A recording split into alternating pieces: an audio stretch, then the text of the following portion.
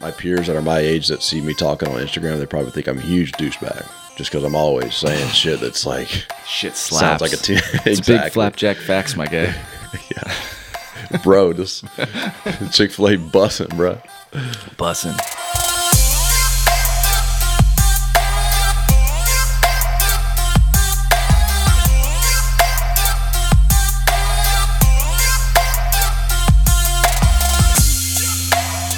And welcome to the show, ladies and gentlemen. Thank you so much for stopping by. This is episode 9 of Winged Radicals. I'm Peyton. He's Mike. Hey, everybody.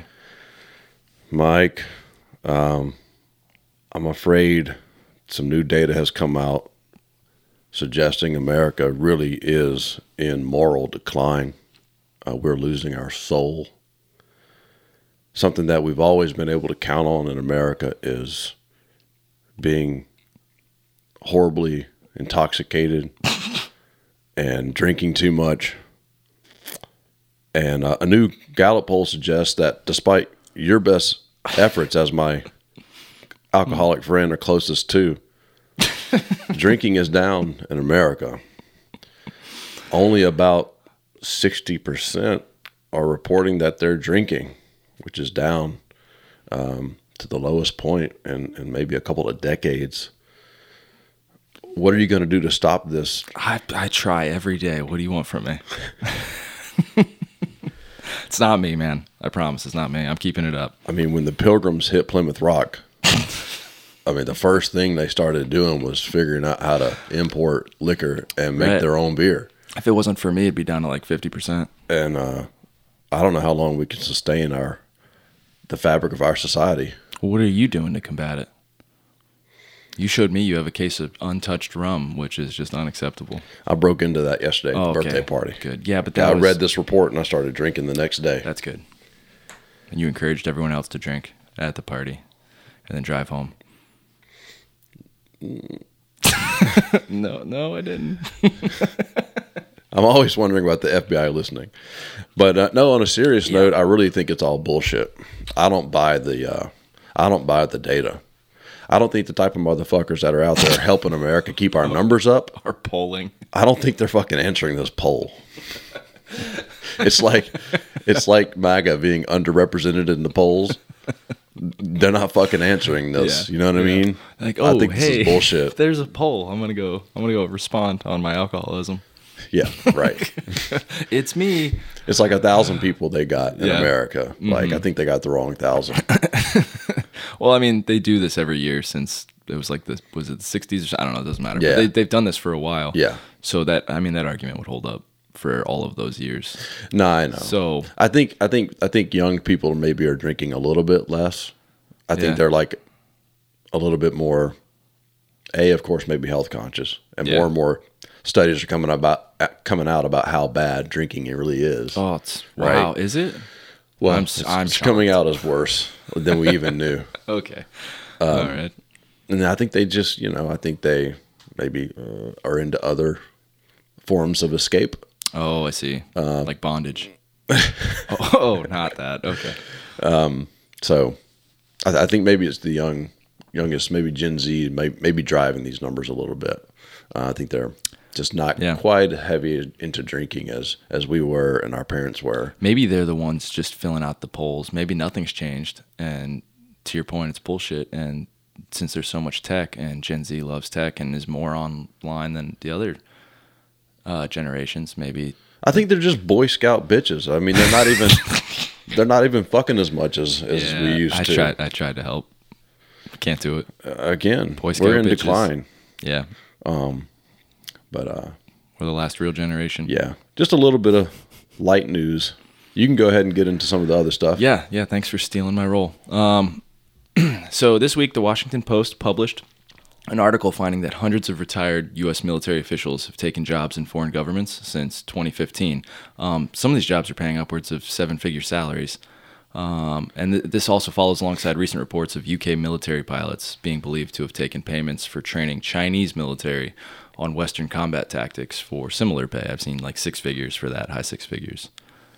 Yeah, so like a couple of years ago, there was the Afghanistan papers came out, which was by the same writer at the Washington Post that broke this story. So they do like it's like called, you'll hear like, oh, this agency got FOIA'd, FOIA, so Freedom of Information Act. So the Pentagon, I guess, got FOIA'd by the Washington Post, and they discovered, a lot of these former generals, even 1, 2, 3, 4-star generals, are working after retirement for other countries. I don't understand why they even want to pay these guys so handsomely when they couldn't defeat the Taliban with $3 trillion. Like, yeah, are they that good?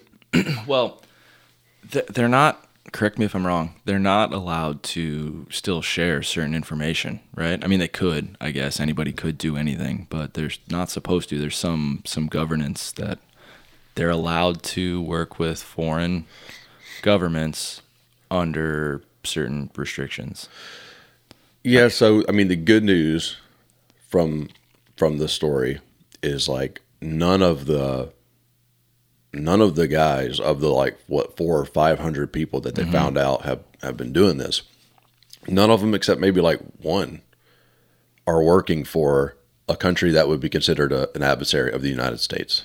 So like most of them, like 2/3 of them are working for, some sheik, some oil, like Saudi Arabia. You know what I mean? Are any of them working for like allies, and that's getting counted in this too? Or would that not count? I mean, Saudi Arabia, in a sense, is an ally. Yeah. So, okay. I mean, I guess if you're not an adversary, you're sort of maybe an ally kind of ish. They might, for more of a specific one, they might not be including that in that 400 or 500. I just didn't know what the dividing line was, but it's okay. Yeah. So, like, unlike the British, like those pilots are helping China. You know what I mean? So they've got a more severe problem in a sense, and I think they're going to be trying to find a way to maybe pass a law that makes this illegal there. But in terms of the United States side, it's still problematic, okay, because you have some of them even were negotiating their deal before they were done working for the U.S. military. They might, it's like a president that's not being paid by a corporation, but as soon as they retire, they get to go do speeches for $500K a piece for that corporation. Okay, so like these generals, they retire and then they get paid potentially maybe based on support prior to retirement. Maybe not always. I mean, it's at least an opportunity there, right? Yeah. Even if that's not what's going on, even if they're truly just like taking a nice payment to share their expertise. There could be a situation where that would be problematic and cause into question our ability to trust what they're saying when they go talk before Congress and they're giving they're at a hearing and they could be saying biased shit to help their paycheck. Right. Afterward. Because again, like the other Washington Post story about the Afghanistan papers showed that like our military personnel and generals and stuff were lying for years to all these administrations about how well we were doing in Afghanistan. Yeah. So, just calls into question whether we can believe them. Yeah, it's a little bit of a spooky one. I wonder how malicious that is, though. I mean, you brought up they could just be, doing normal shit. So and I read that they're sort of like technically, if you're a retiree of the U.S. military, you still can be called up at any time. And so this is actually already, I guess, technically prohibited to go take money and stuff from a foreign government. But Congress gave the Pentagon the authority to decide if they wanted to approve these things or not. Like instead of holding onto that power themselves, sort of, they kind of like contracted it out to the Pentagon themselves to make the decision when these officers apply or don't even bother to apply, whether they can get approval to work for a foreign government. The Pentagon itself is doing it, so it's like they are approved to go do this. They have to go through some approval process, right? I think some of them aren't even taking the time to do it, and the ones that are like never rejected. There's like almost no record of like, oh no, you can't do that. Yeah. And I mean, some of these countries are engaged in very problematic, Yeah. actions Like, that like are who? Like China? well. I'm talking about Saudi Arabia, who's Okay. not an adversary per se, Yeah. but are killing journalists and Yeah. stuff. Yeah. And so I guess it's a moral question as well. But who cares about that, right? You're paying me Yeah. $250,000 a year when I retire from the U.S. military. Like, Right. I'll kind of close my eyes and not think about what y'all are doing. I'll just give you the expertise that I have. Mm-hmm. But yeah, Biden forgave him with the knuckles. We're good. It's fine. yeah. So Yeah, it's a spooky one. Maybe. Okay, so the African American Vernacular English, AAVE for short, or as racists call it, Ebonics, is a term that Peyton learned this week and will likely use to convince people how woke and not racist he is. Here to comment is Peyton. yeah, so I'm an expert on AAVE. I got about 10 years in the classroom, and as we know, black culture basically dominates American culture in terms of music and fashion and and our language. So I was reading an article about how cringy it is, I guess, for Gen Zers when they hear millennials, using AAVE, and I'm like, what the fuck is that? And African American Vernacular English is the new sort of, well, maybe it's not even new. I just learned about it. Yeah. And I don't know that Ebonics is necessarily politically incorrect. It's just more broad, and I guess When I looked this up, it said it was kind of not acceptable really? anymore. Yeah. Okay. So yeah. So. So it's cringy now for us to. Yeah, it's cringy for us to be like, no cap. You know what I mean? It's not going to stop me from doing it. It's not fair. I know. Everything is so divisive now, okay? Everyone should be able to do everything. This is unfair. I mean, I guess I get it, right? Like, my grandpa was like, You'd be like, fuck yeah, Grandpa. I guess. Get it. Probably. Right? Like, you'd be like, that's awesome. Where'd you hear that? That's so cool. Yeah. Keep it up, Gramps, but maybe that's because you're old now and you identify more with Gramps. So your opinion might not matter on this. I don't even think my own peers really know what most of the lingo means. Yeah. When it comes to AAVE. I just happen to because I'm immersed in it all the time. Yeah. I'm sure my peers that are my age that see me talking on Instagram, they probably think I'm a huge douchebag just because I'm always saying shit that's like shit slaps. sounds like a It's exactly. big flapjack facts, my guy. Yeah. Bro, this Chick-fil-A bussin', bro. Bussin'. So, Okay.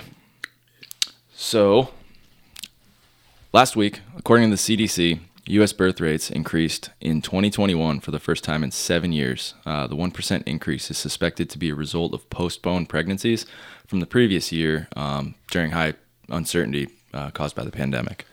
cap. I think you messed that up. You think I messed that up? Yeah, I think that's cap. Did you say that the reason why the birth rate was higher in 21 was because of delayed pregnancies from the COVID pandemic in 2020? Yeah. I don't think that's what's correct. being speculated. I don't think that's correct. No? I'll tell you what I think is the analysis is here. Here we go. Okay. The numbers were down in, say, summer 2020. You're saying the birth rate was down in 2020. They were down, yeah. So if the birth rate's down in 2020, that reflects a lack of sex in 2019. Not necessarily. If the birth rate is down in 2020, oh, yeah. Well, mostly. that reflects Sure. mostly a decline in 2019 sex. Really a decline all the way until like we got the notice in like March. Like it's perfect timeline. Like as soon as COVID, we all shut down in late February, March. So that would be like you're only 3 months of 2020 to get 2020 births. Is those first 3 months, right? 'Cause 9 months. So if you got pregnant between January and March of 2020, you could still have a 2020 birth. Right. Right. So it was declining all the way through then. So what I'm saying is, Yeah. see if we can Reel this come back to a in. consensus here. Yep. If you're not pregnant in March, April, May, June, July, August of 2020, that reflects a lack of conceiving in 2019, Right. prior to the pandemic. Right. Okay, so the numbers were down in 2020 just based on 2019. Right. The reason why they're up in 2021 is because of the pandemic. Because people were locked because down. everybody's locked down. Lockdown, yeah. And they're obviously having a lot more opportunities to not be stressed about work, not be physically at work. They're at home. They got more time in their hands. They also are getting checks. Yeah. They're not really concerned about the economic outlook because they're getting money from the federal government, and they're thinking, oh, as soon as this goes away, we're going to be back to normal. Right. It's not necessarily a recession that's going to be 10 years of poor economic outlook or something where I don't want to have a kid. This is just a little blip. As soon as we get back going soon, we'll be good. And we're getting checks right now. So we don't feel economically insecure, and we got more time on our hands, and we're at home, and we're having more sex, and boom, we have an uptick for the first time in like 7 years. Yeah, 2 people trapped in a house every day.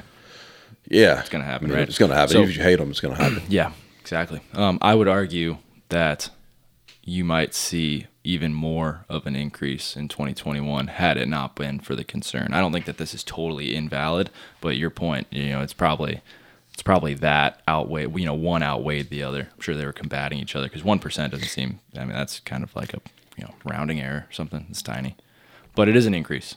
So and they also, I read that one of the reasons for the decrease, or for why it wasn't any higher,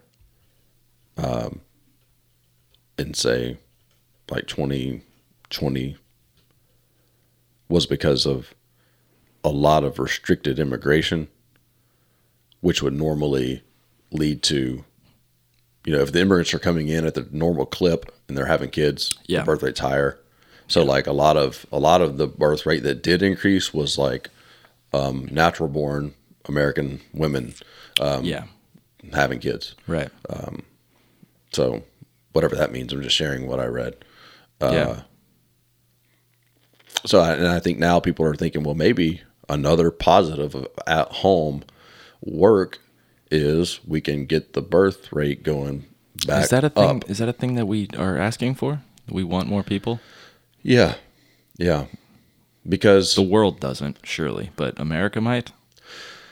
well, much of the world does, in terms of like the industrialized world. Like, if we don't have a growing base of workers paying taxes, then the whole system of like Social Security and Good. Medicare Good. being sustainable falls apart. Good. Not good. Not good at all. I vote for low birth rate, no Social Security. No, we don't want, we don't want to be aging and then we cannot sustain the safety net because there's not enough workers to replace them and pay the taxes that afford that safety net. Yeah, we're going to do an episode eventually on Social Security and why it's ridiculous, but for another time. Oh my God! All right. Okay, so we want more people, I guess. Over 8 billion is not enough. 50 years ago, we had like 1 billion on the planet. Now we have 8 billion. The population, the world population is still climbing, but it's climbing at a slower rate, and it's already going to cap and go down. That's already going to happen. I feel like it should. I feel like that's and it good. will, regardless of what I'm saying. Yeah. And in the United States, making sure we're having enough people to, it's better for the economy, and it's better for social. Like, well, I don't want to say security, but I mean like, no, I understand. Not just the program, but literal social stability. Yeah. You know what I mean? Oh, man. Okay, so last week, a potential juror was sent to jail for 24 hours after being held in contempt of court for refusing to wear a mask in a mask-optional courthouse. Go on. Give me some more facts here. All right. Clerks notified all potential jurors prior to their entry into the courthouse that the judge requires them to wear a mask in his courtroom. There were no local mask mandates. There was no courthouse mask mandate. Just the judge had a rule that everyone was notified of. If you're going in that courtroom, you have to wear a mask. That's his rule. The hypocritical part was that the judge himself was not wearing a mask at the time that he held this individual in contempt of court for doing the same thing. Mm-hmm. Yeah, I mean, it's annoying for sure that the judge would have this rule at this point, but some judges are known for having such rules and shit that have nothing to do with the courthouse's rules or the county. I mean, the town rule. Right. They just have their certain rules, and that's their prerogative, as I understand it. And he's like, you gotta have a mask, and this is of course the type of guy that wants to, push the envelope and say, I'm not gonna do it. And he paid the price. I mean, I guess it's hypocritical for the judge who's not wearing a mask, but at the same time, you're the judge and you have certain.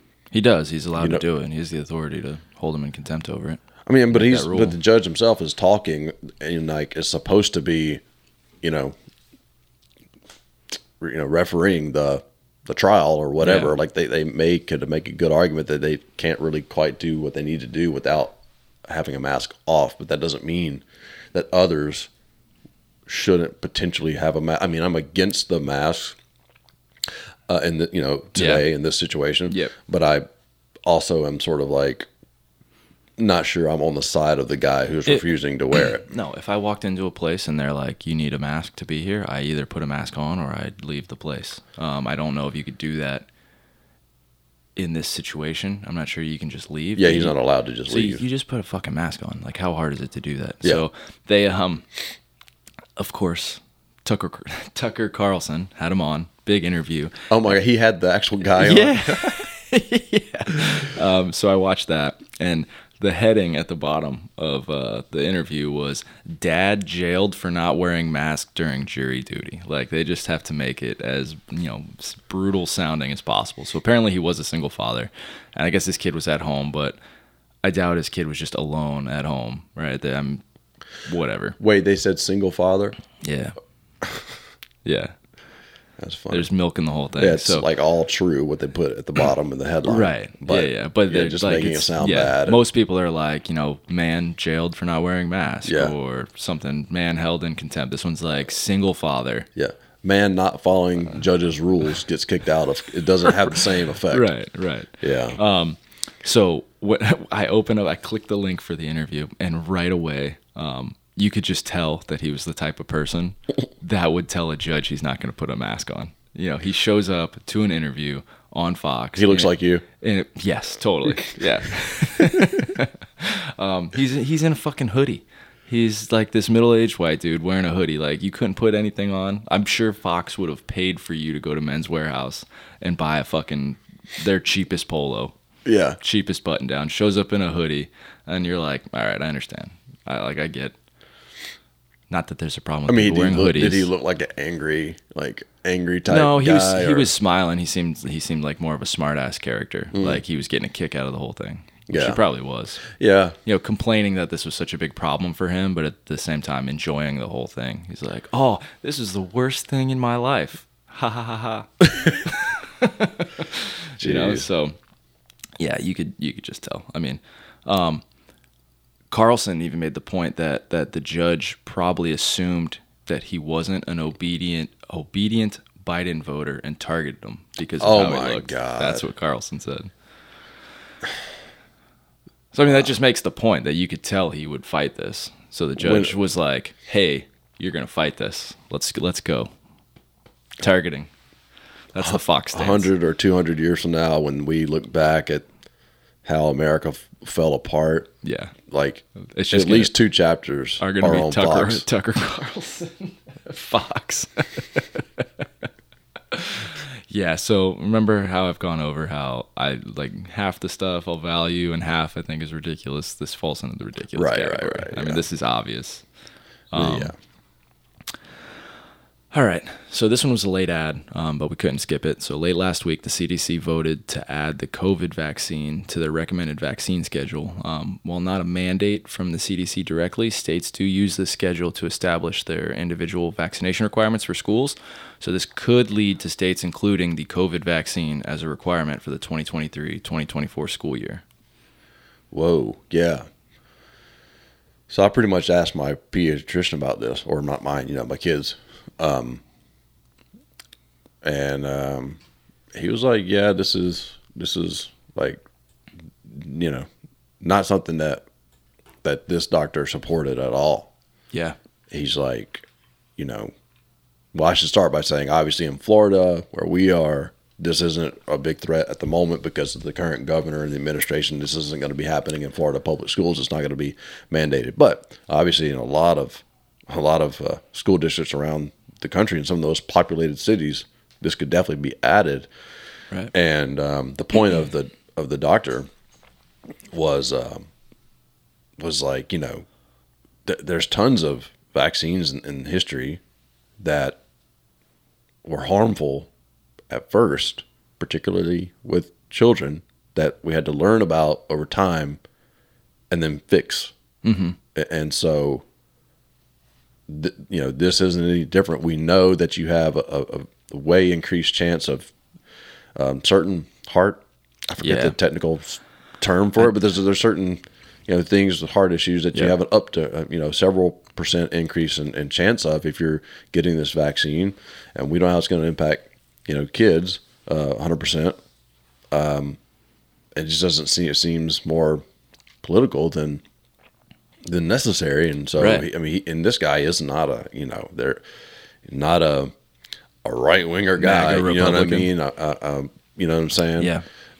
But so there's limited data to, I don't know if there's any data to show that it is required for children or that it makes it any less. I'm really blanking here. Yeah. Like less severe or lowers their odds of getting it. From what I've been seeing, it's like there's almost no proven benefit of giving this to children. Like we've seen with our kids, like the kids are rarely getting COVID. We've had COVID in the house twice, and one of our youngest kids didn't get it at all, and our oldest only got it once from us when it's like, we had shared a glass of water that morning and she never got it. So they're just not, it seems like they're not getting it as fast, and they're not really coming out with evidence to prove that this is necessary. Yeah, you're just asking for like the destruction of public schools if you add this in, because you would have a huge increase in number of people pulling their kids out of public schools. Right. If this actually happens anywhere. You know what I mean? Yeah. And this isn't an anti-vax stance. You know what I No. mean? It's where is the logic and the numbers and the data to suggest that this is necessary for 5-year-olds or 6-year-olds or whatever. You know what I mean? 6 months and up is what the recommendation is for. 6 months. So and the thing is, like, before COVID, like, the anti-vaxxers were definitely the crazy ones. Yeah. And like they had their own conspiracy theories and stupid shit. And now it's like the and there was reasons why people need to be vaccinated typically to go into public schools. That makes sense as a rule. Like, but that's not what this is. This isn't an apples to apples comparison. Yep. There's other ones have been studied and have been around a long time. So I don't recall the sources on this, but I was also reading that that the CDC had admitted to certain shortcuts and stuff being taken for even the not just the emergency approved one. We all knew they had like lower sample sizes and stuff when they did the emergency approvals for the vaccines, but now these are like real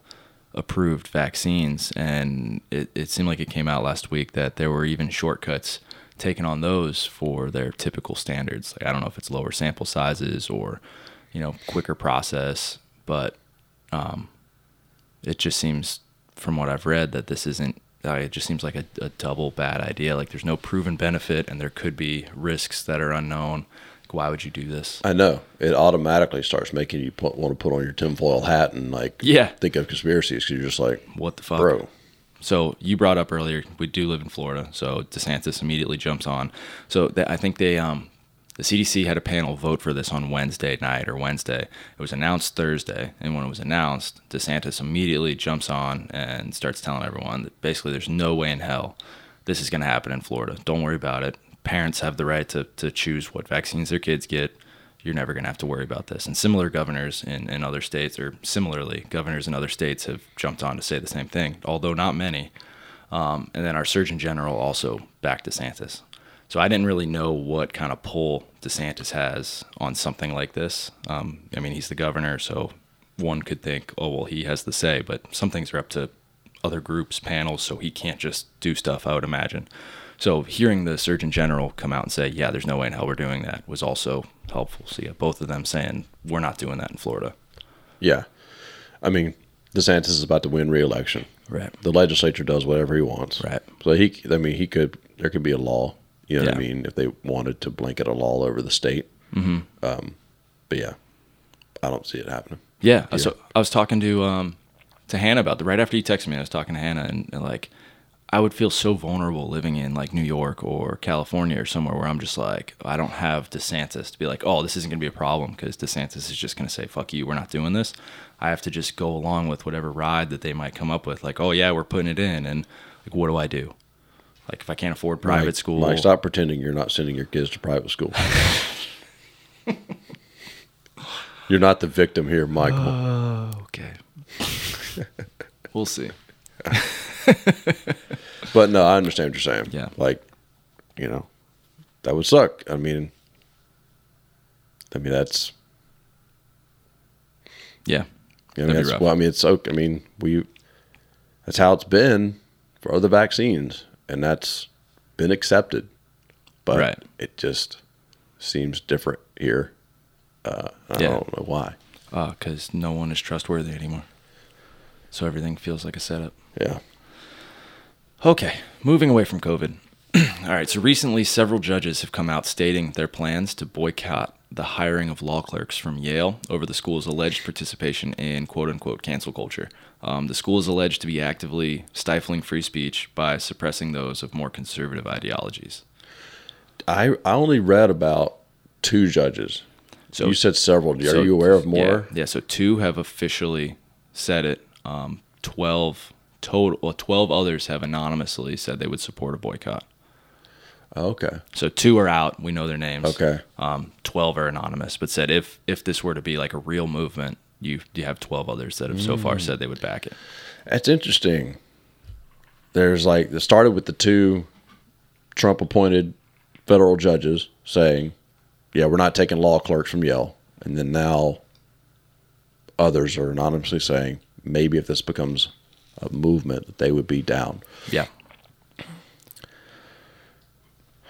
I mean, I guess I kind of like it, but like I wonder, you know, if you say to Yale, or we're not, you know, law school, we're not taking any judges, any students, graduates from your institution, does that mean that they only become that much more liberal as an institution? Because no conservatives for sure then want to go to that school if they're not going to be able to potentially get a clerkship with a certain block of judges. Right. Lower, you know, does that kind of like counter their point? It obviously could. The one judge said that the goal is not to not hire clerks from Yale. The goal is to get Yale to stop pushing more left ideologies and allow free speech. So, I mean, earlier in March, I was reading that there was some kind of conservative speeches and viewpoints being shared in I don't know, some kind of speech or something. And there was 100+ people slamming on the doors, trying to keep them from talking and saying their stuff and just being super disruptive. And this was like, okay, like this seemed like that's where the actively stifling came in. Like, Yale was just like, yeah, do it. You know, that's fine. So it's like you want to stop that, obviously. Let them do it. Even if Yale as a whole didn't agree with it, you can't just suppress that ideology because then it doesn't have a home there. So it would kind of already happen anyway. If you had conservative people going there, like, look, they're just gonna. I mean, it would naturally happen. I would think they wouldn't feel welcome. I definitely believe we have a problem with the ideology of our most elite institutions, for, you know, academic institutions, the top 100, maybe even like top 200 colleges are kind of a little bit trending in the wrong direction on the whole free speech thing. Right. You know, the left traditionally is supposed to be the one saying, you know, we support free speech, we support people's right to say whatever they want to say, And it was more of a conservative kind of reactionary position to try to stop people from saying certain things. So yeah, now it's that conservatives are always being silenced. So they're like, we want free speech. What the fuck? Like, let us talk. Yeah. A lot of people are concerned with like colleges indoctrinating students, and that's probably an issue on some level. But what's probably even worse is this whole position of like students come in and we cater to them, and if they say we can't have certain people speaking here, then we just say, oh, okay, little ones, don't. Right. That's like, don't get too crazy. Imagine doing that as a parent-child. Which you obviously see a ton of. Yeah. Maybe not you, like right. You figurative you see a lot. Just kids fucking running around, no discipline, nothing. You let them get away with shit sometimes, sure, but like some professor, some expert in a classroom or in a speech is talking about an issue, and these kids think that they're the expert. Yeah, like shut the fuck up. And like if you say anything positive about America or Western tradition, then you're a simp, you're an authoritarian, you're just a shill for the American imperialism, and right, and we're gonna let you take over the classroom or what have you. But yeah, with these speeches, and you can't even. I mean, I want an institution where it could be a Nazi speaking, and they want to speak. You let them say your shit. Let them say their stupid shit and move on. With them. You know what I mean? Yeah, like. Yeah. If you can't do that, then you don't know then you're gonna ultimately suppress legitimate ideas. Yeah. If you don't allow the bullshit to be spoken, fight ideas with ideas, not Absolutely. this sort of violence and cancel culture. And so, at some point, I suppose you gotta stick your foot in the ground and draw a line, and maybe that's what these judges are doing. And they're saying, look, I'm going to use the little bit of leverage that maybe I have to try to force them to shape up a little bit. We're not just going to sit here and allow this to go on. So that's specifically what they said. Like, our goal is to not hire Yale grads, and I'm sure Yale has to maintain certain numbers of placement, right? Like placement in the workplace. So if you start going after their numbers, you would probably hope that I would expect them to change something. If you have people actively combating the hireability of your people, like what is your purpose then? Yeah. You're there to teach people and to place them into positions where they can, carry out your ideologies. And if people are no longer accepting them, then what are you? You're a useless institution. So maybe that's the goal. Just get their numbers down. Yeah, if enough judges were to get on board. I'm sure 2 doesn't really move the needle, but 2 doesn't, 14 doesn't. But those are the only people that are talking about it. How many people like Trump and didn't say it to their friends? Yeah, right. So it could grow. Right. All right.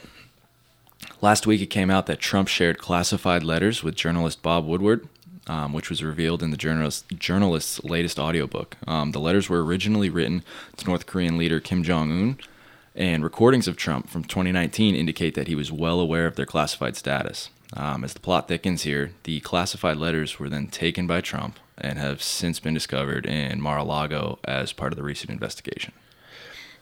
Yeah, so I guess this just shows that Trump, he knew that some of the documents that he was being loose with were top security. However, if he does it as president, that's way different than mishandling them after leaving office. You said it's less significant? Yeah, so if you are the executive, you can do what you want. You can do whatever the fuck you want because you're the executive. There's nothing higher than you to say that you can't. Like, it might be very... Right. The outcome is not necessarily less severe, just the penalty or... Right. Yeah, you could still say this is bad. This is dumb. Right. Yeah. This is not something a president should be doing. I'm just saying, I'm just more talking legally. Right. Yes, I understand. If you talk about it and you're the president, then it's basically not security. It's not classified anymore. Right. You know like, what I mean? we wish he didn't do that, but he's allowed to because he's the president. Fucking guy. Yep. But now it's like, you're not the president. Right. You're fucked. Right. Okay. So I guess it just lends even more legitimacy to the idea that he's playing loose with classified information or top security national information. These letters, it seems like it's a big deal, and I don't know what are in these letters, but these were the alleged quote-unquote love letters between Trump and Kim Jong-un, where they were like, oh, best holiday wishes to you and your family and all that. I remember that was going on back then. Yeah. Like, they were exchanging love letters. Yeah. So that's these letters. I don't know what was in there beyond season's greetings. Yeah, right, exactly. Like maybe these that maybe he's like, yeah, these are classified, but Bob, I mean, you can have these. Yeah, you're like a journalist. You're trying to get information about the administration. Like these aren't. There's nothing in here that's going to. Right. And then they're saying it's like Trump obviously knew that they were classified and then knowingly took them to Mar-a-Lago, which means he knowingly took classified stuff. I'm seeing that argument, but the other argument is that he declassified all the shit before he took it. So to me, that's just because they found him in Mar-a-Lago. If he declassified them, who gives a shit? Just to counter the argument with the argument. To go back into that, I guess, I don't know of any legitimate information that suggests that he thought these were all declassified. And even if they were, it wouldn't matter because you can't take the documents with you. Yeah. Even if they're declassified. Love letters. They're from his buddy. That's a certain subset of these documents. Might be his love letters. Yeah, let him keep the love letters. Take everything else. Give him his passports back and his love letters. No, we need the love letters too. It's the law. Yeah. Okay. Early last week, the House Oversight Committee acknowledged they have documentation indicating that the Secret Service was charged excessive rates when staying at Trump hotels while protecting the then president.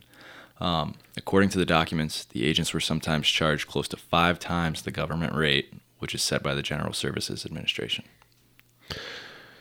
Yeah, so this is just more Boy Scout bullshit. The House Oversight Committee, they're like the hall monitors. Lame.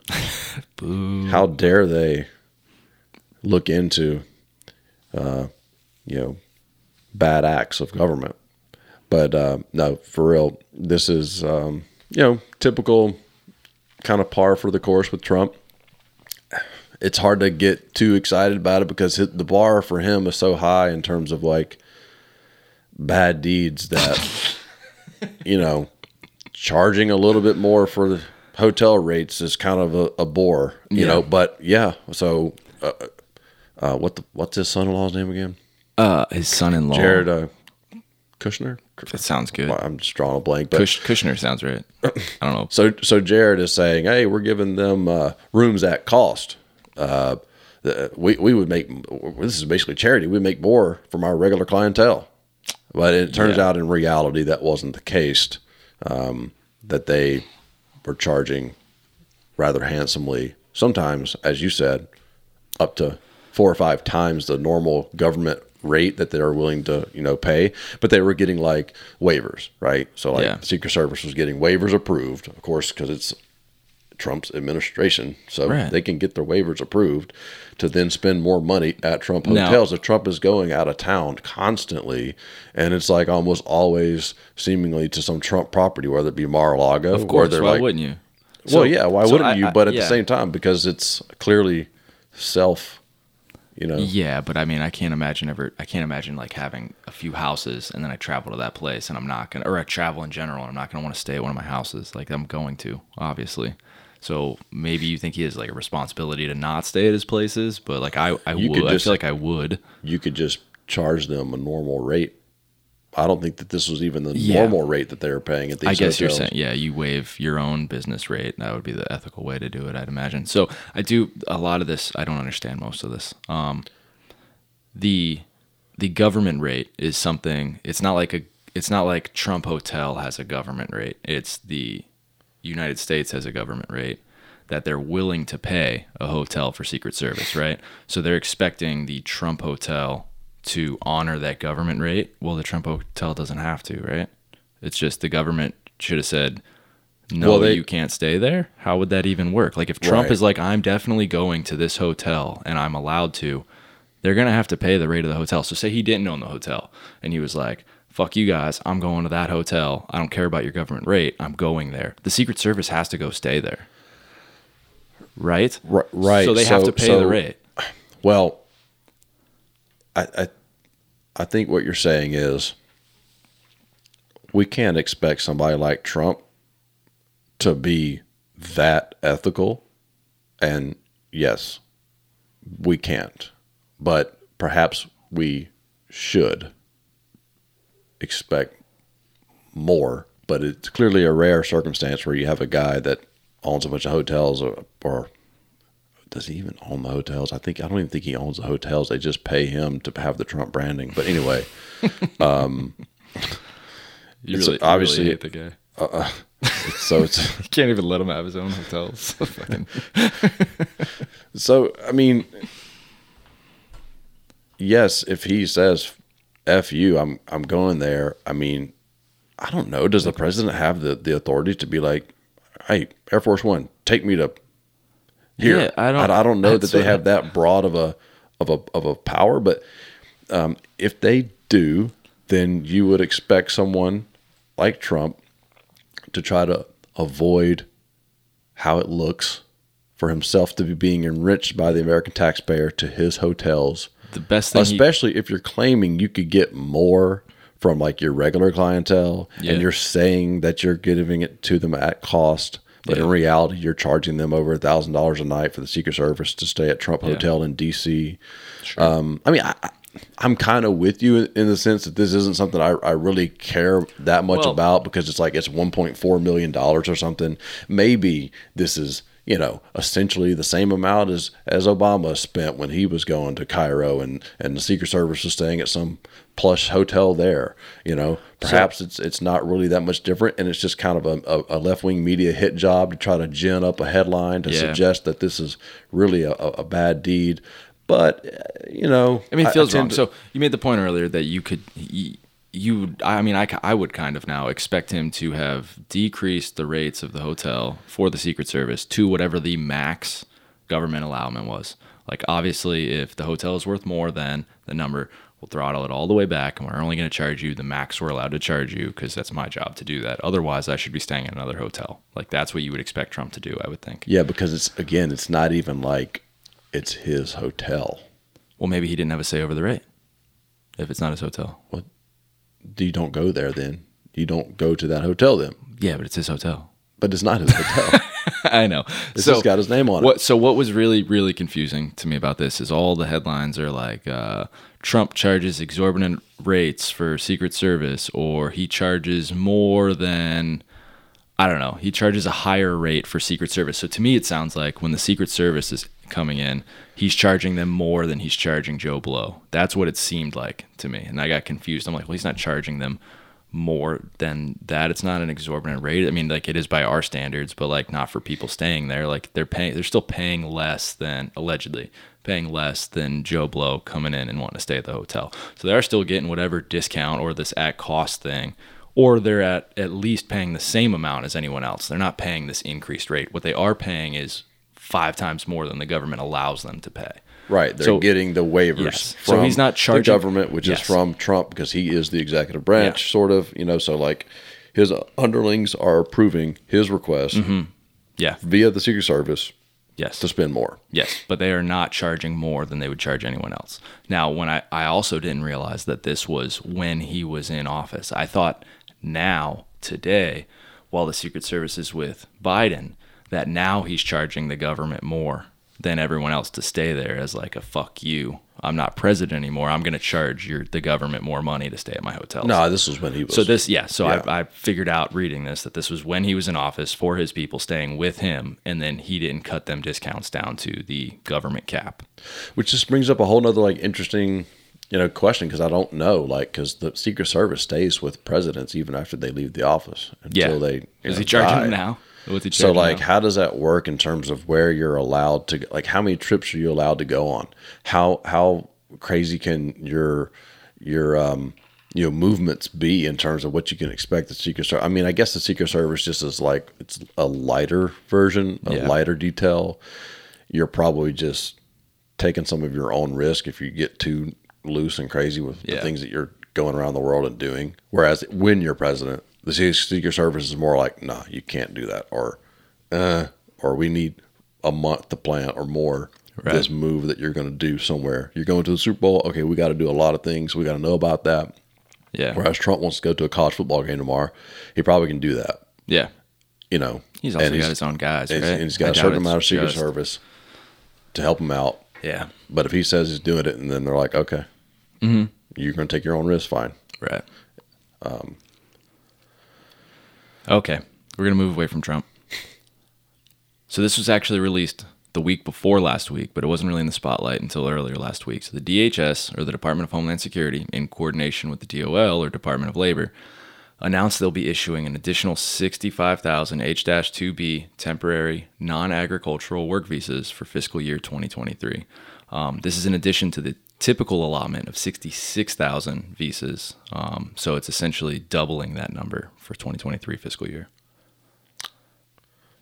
Well, that's probably good for business to be able to plan for and know that they're going to have workers, and maybe having a looser labor market by a fraction, by having more people, means that you can keep some of those wage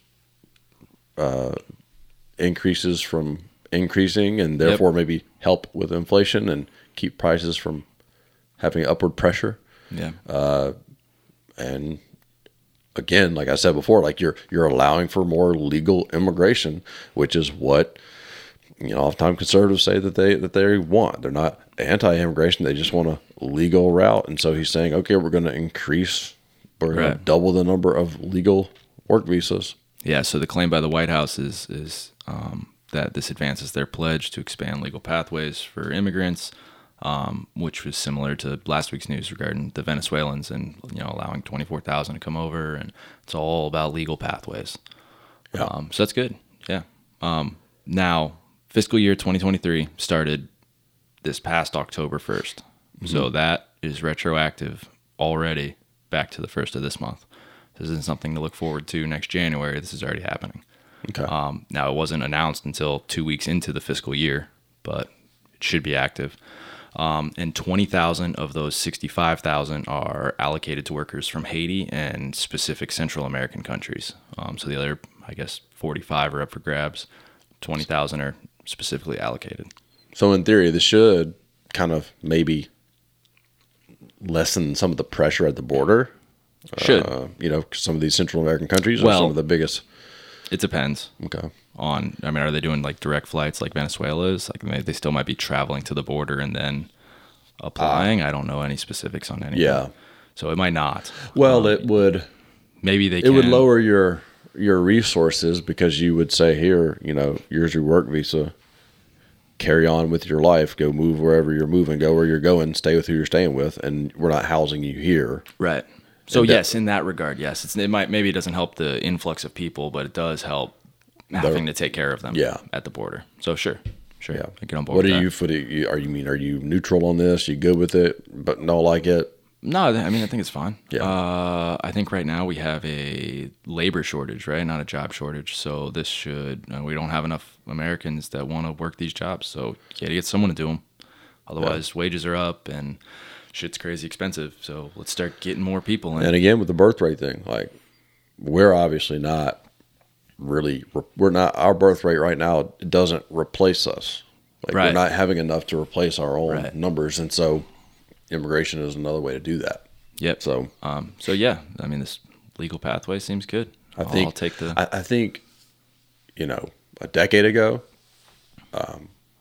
say during the Obama administration, the thinking was, I think with a lot of Republicans back then, was like a part of their anti-immigration view, and a part of on the other side of that, the part of the pro-immigration stance of the Democratic Party was like, these people are going to vote Democratic.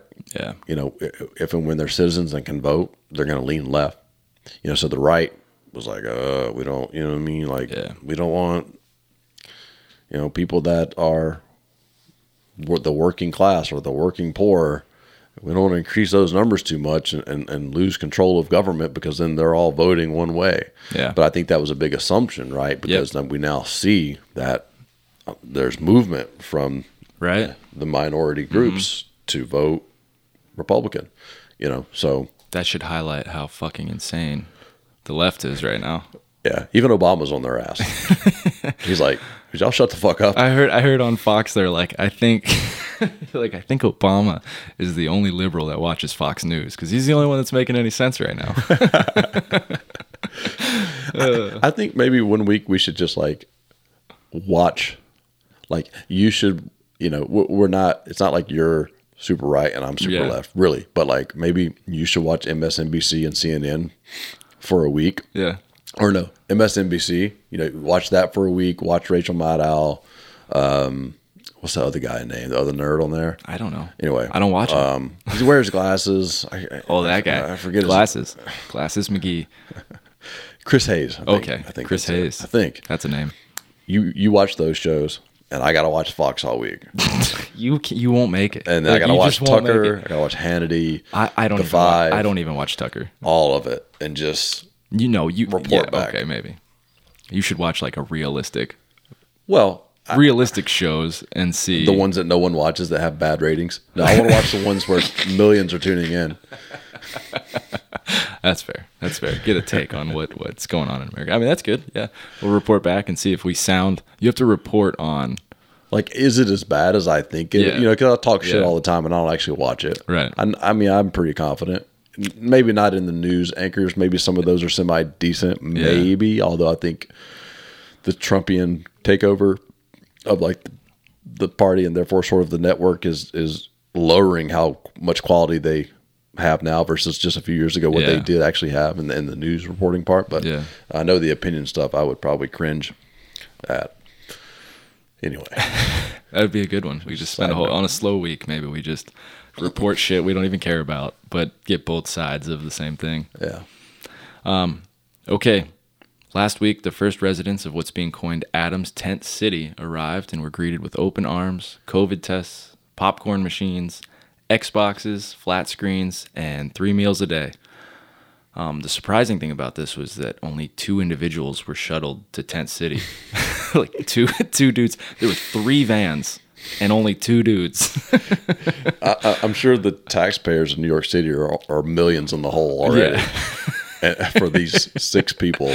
So these, ultimately the facilities are expected to house 500 people with the current setup, or 1,000 if they switch to a cot system and start stuffing it full. So max of 1,000 individuals at a time, and the anticipated turnaround time of an individual is 96 hours. So you show up 4 days. I mean, play some FIFA, get the fuck out. I mean, if you can't be yay DeSantis Airlines, yay Abbott busing. You're sending people up there and then also be I can't believe they're housing these people. What the fuck? Well, housing them like this. The homeless shelters aren't set up like this. I'm just saying the first thing is are you really, what do you expect? You're mad that they didn't say fuck you and that they're actually, you mentioned 3 meals a day that was excessive.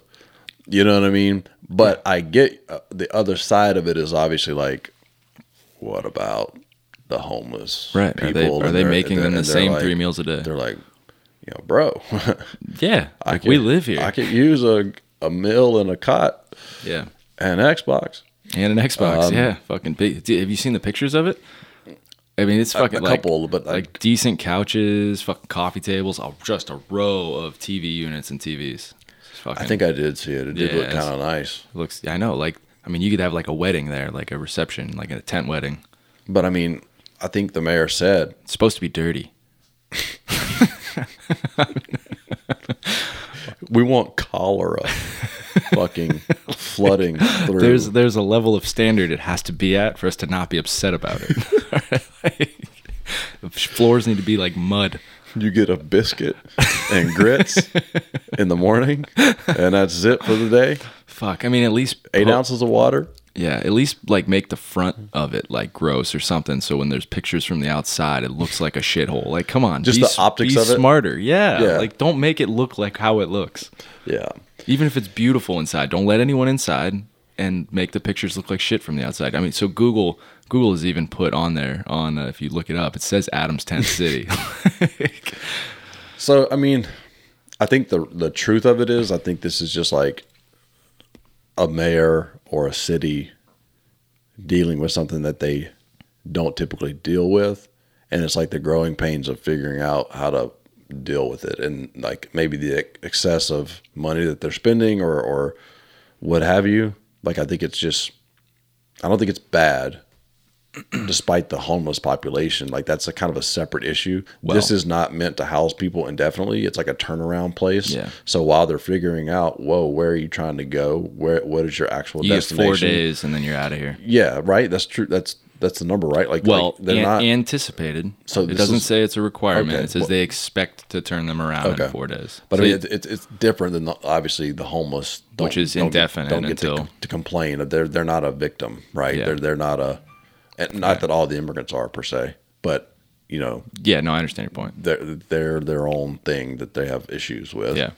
That you can't just house them. The idea here is forever. also that the immigrants are coming in, and the whole argument is that like they want to work. They've interviewed a bunch. They're like, we're here to work and Right. have a better life and be useful. Yeah. Like, so yes, I don't even know if they want this 96 hours. Like, they might be fucking itching to go get a job and start making money. Where you could make a really good argument that the homeless aren't trying to do that. So Yeah. you know, it's just, I mean, it's very elaborate. And I do have a question, or maybe a point, if it's not an answerable question. Has a state of emergency been declared? Because I know that Biden specifically asked them to not declare a state of emergency before the midterms. So I'm wondering, that's a real thing. Don't declare one. It's going to look terrible. So I'm wondering, did they? I thought Adams had already declared a state of emergency because of all the people being bused to New York. So if they are in a state of emergency, doesn't that unlock federal spending? So maybe Adams Tent City is more of a federally funded tent city, and that's why it's so nice? The short answer is I don't know. Right, but there's just some I don't points. think a state can just declare a state of emergency and automatically that means that the federal government must unlock funds. You know what I'm saying? If we have a hurricane hit and it's a state of an emergency for, you know, like DeSantis might say, okay, we're in a state of emergency in Florida or these counties. Yeah. So that pharmacists in those counties can start dispensing pills prior to what they normally could. It unlocks, so that doesn't mean that the federal government state flexibility, not necessarily federal flexibility. Right. Okay. So maybe. So maybe he declared a state of emergency, or maybe he didn't. So maybe he could get his own emergency funds or something for it. Maybe. But that was just a point. I wasn't really expecting the answer, but maybe. But I don't know if he did it since Biden said, please don't. Like, motherfucker, I swear to God, if you do it. Yeah, Biden might have just not wanted him, like, money aside, maybe didn't even want him to say it was a state level state of an emergency so that it didn't look bad. Right. Well, that's the point. Right. Yeah. Midterms are coming up. Don't fucking do this shit. Yeah, okay? I don't need Fox screaming that there's a state of emergency in New York over the crisis of immigration. Yeah, they're already taking pictures of your stupid fucking tent. Yeah. Please just You shut already up. gave them flat screens. Hey. Come on, calm down. Where's the mud? Yeah. That's it. That's all we got. That's it before off the cuff? Before off the cuff, yeah. Okay. So we ready to any last points on any of this? We're good. Nope. Okay. All right. This week, and off the cuff, it's my turn, and I'm gonna challenge Peyton's alpha masculinity. Oh my God. You might be so masculine that you can't even answer these, and this might be a very terrible off the cuff. You might just be like, that doesn't apply to me. Well, it's kind of your fault. I'll get into it. So my question is going to be, we were talking about, you had mentioned a point about how much I love Disney movies. Okay.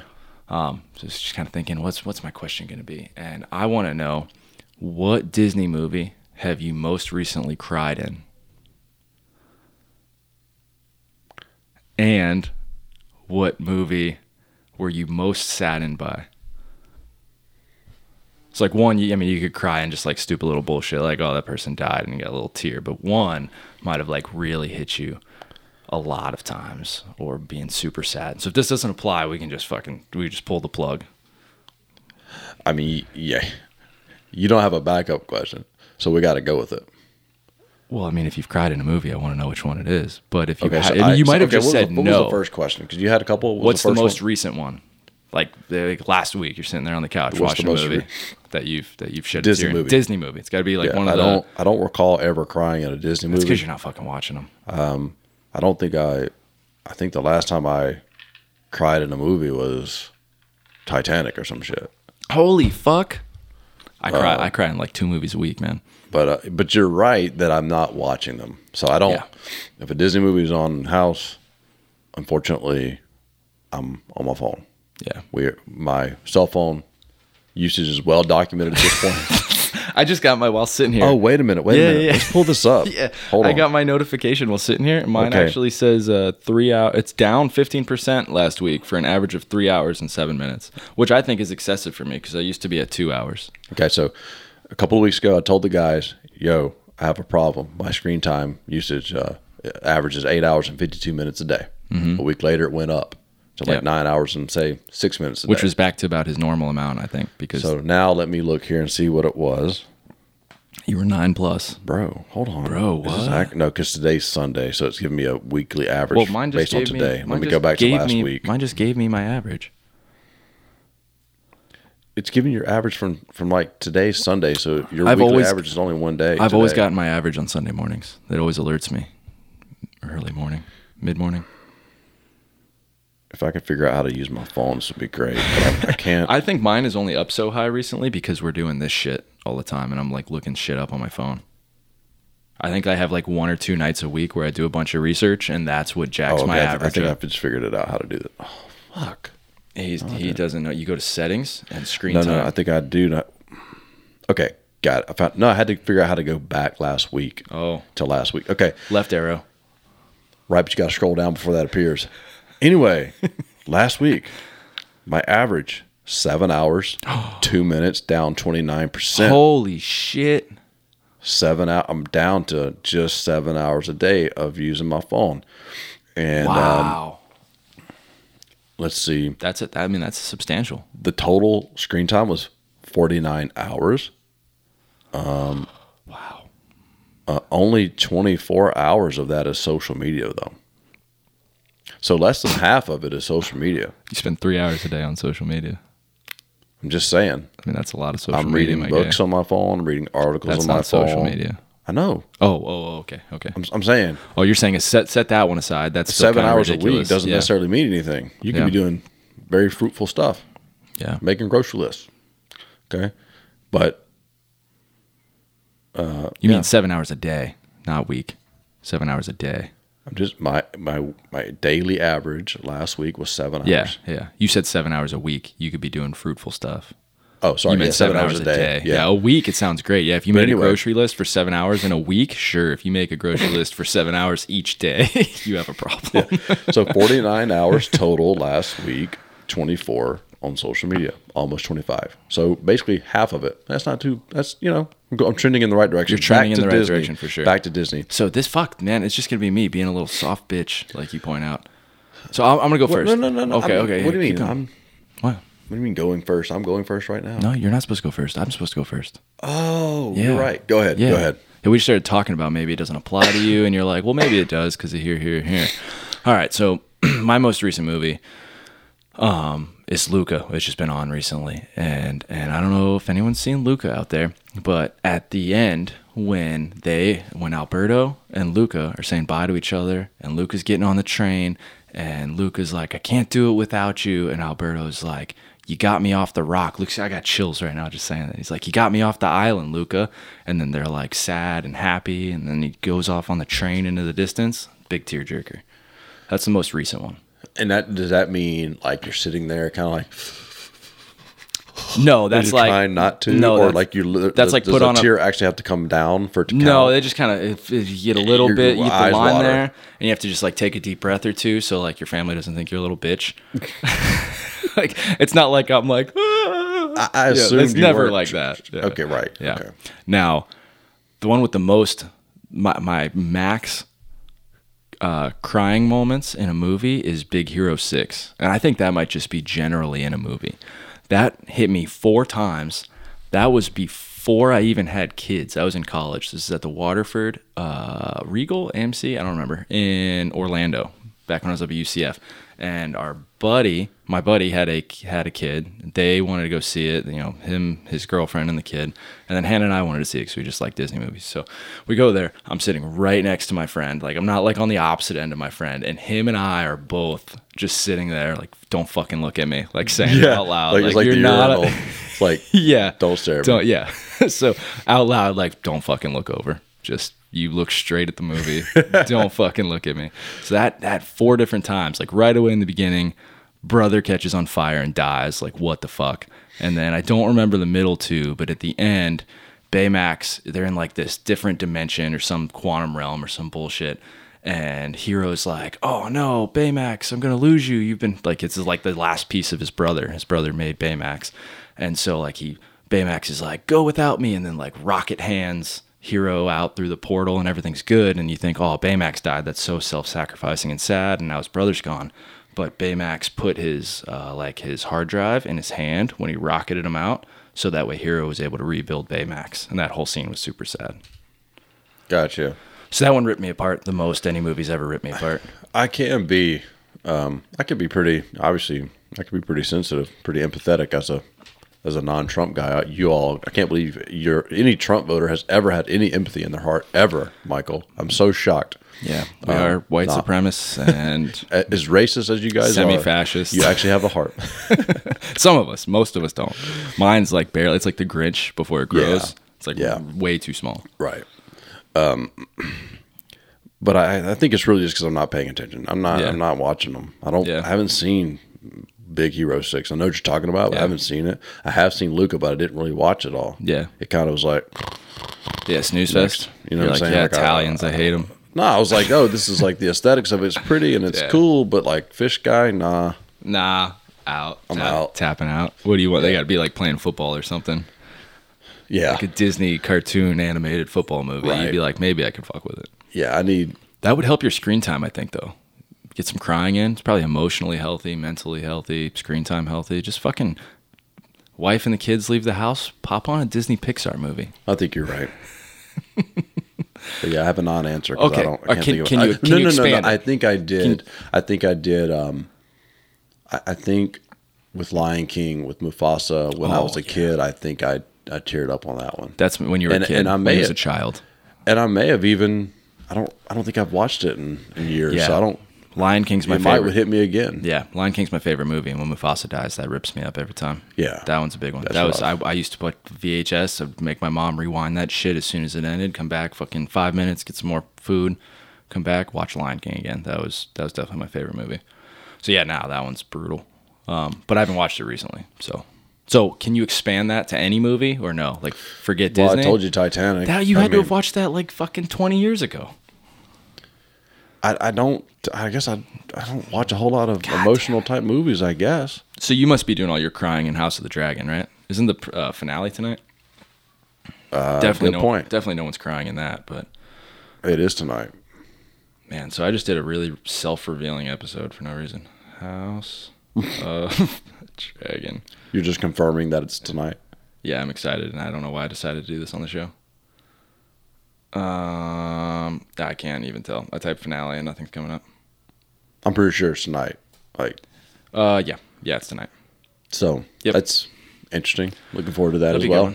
Yeah, it'd be cool. Wrap all that shit up. The dragon in the last episode. People were telling me that the last episode was like lame and kind of boring. I'm like, that fucking dragon. Oh, I don't know. Maybe it was pretty good. Maybe no spoilers. I wish that they would have. Spoiler alert. Episode 9, House of the Dragon. When, and I'm bad with the names. The auntie. Rhaenys. Rhaenyra's aunt. Rhaenys. You're talking about Viserys's the queen that never was. Right. That's when she comes in with a dragon. Yeah. I wanted her to at least fucking burn fry everyone? the hand. Oh, like just at charm least a get little, one. like no, kill him. They're not gonna kill that. No, they're not gonna kill him. He's such a good scumbag guy. Like, he's evil. He's plotting. It would have been nice to light him on I didn't say fire. that they would. I'm just saying that would have been... Would have been cool. I mean, ultimately, she like, would have if fucking someone could have died, instead of just being like, I can kill you, but maybe I'll fly off now, Right, and then you'll get your dragons. And, that was like a don't fuck with drift mark ever. Like, I'll support you, leave me the fuck alone.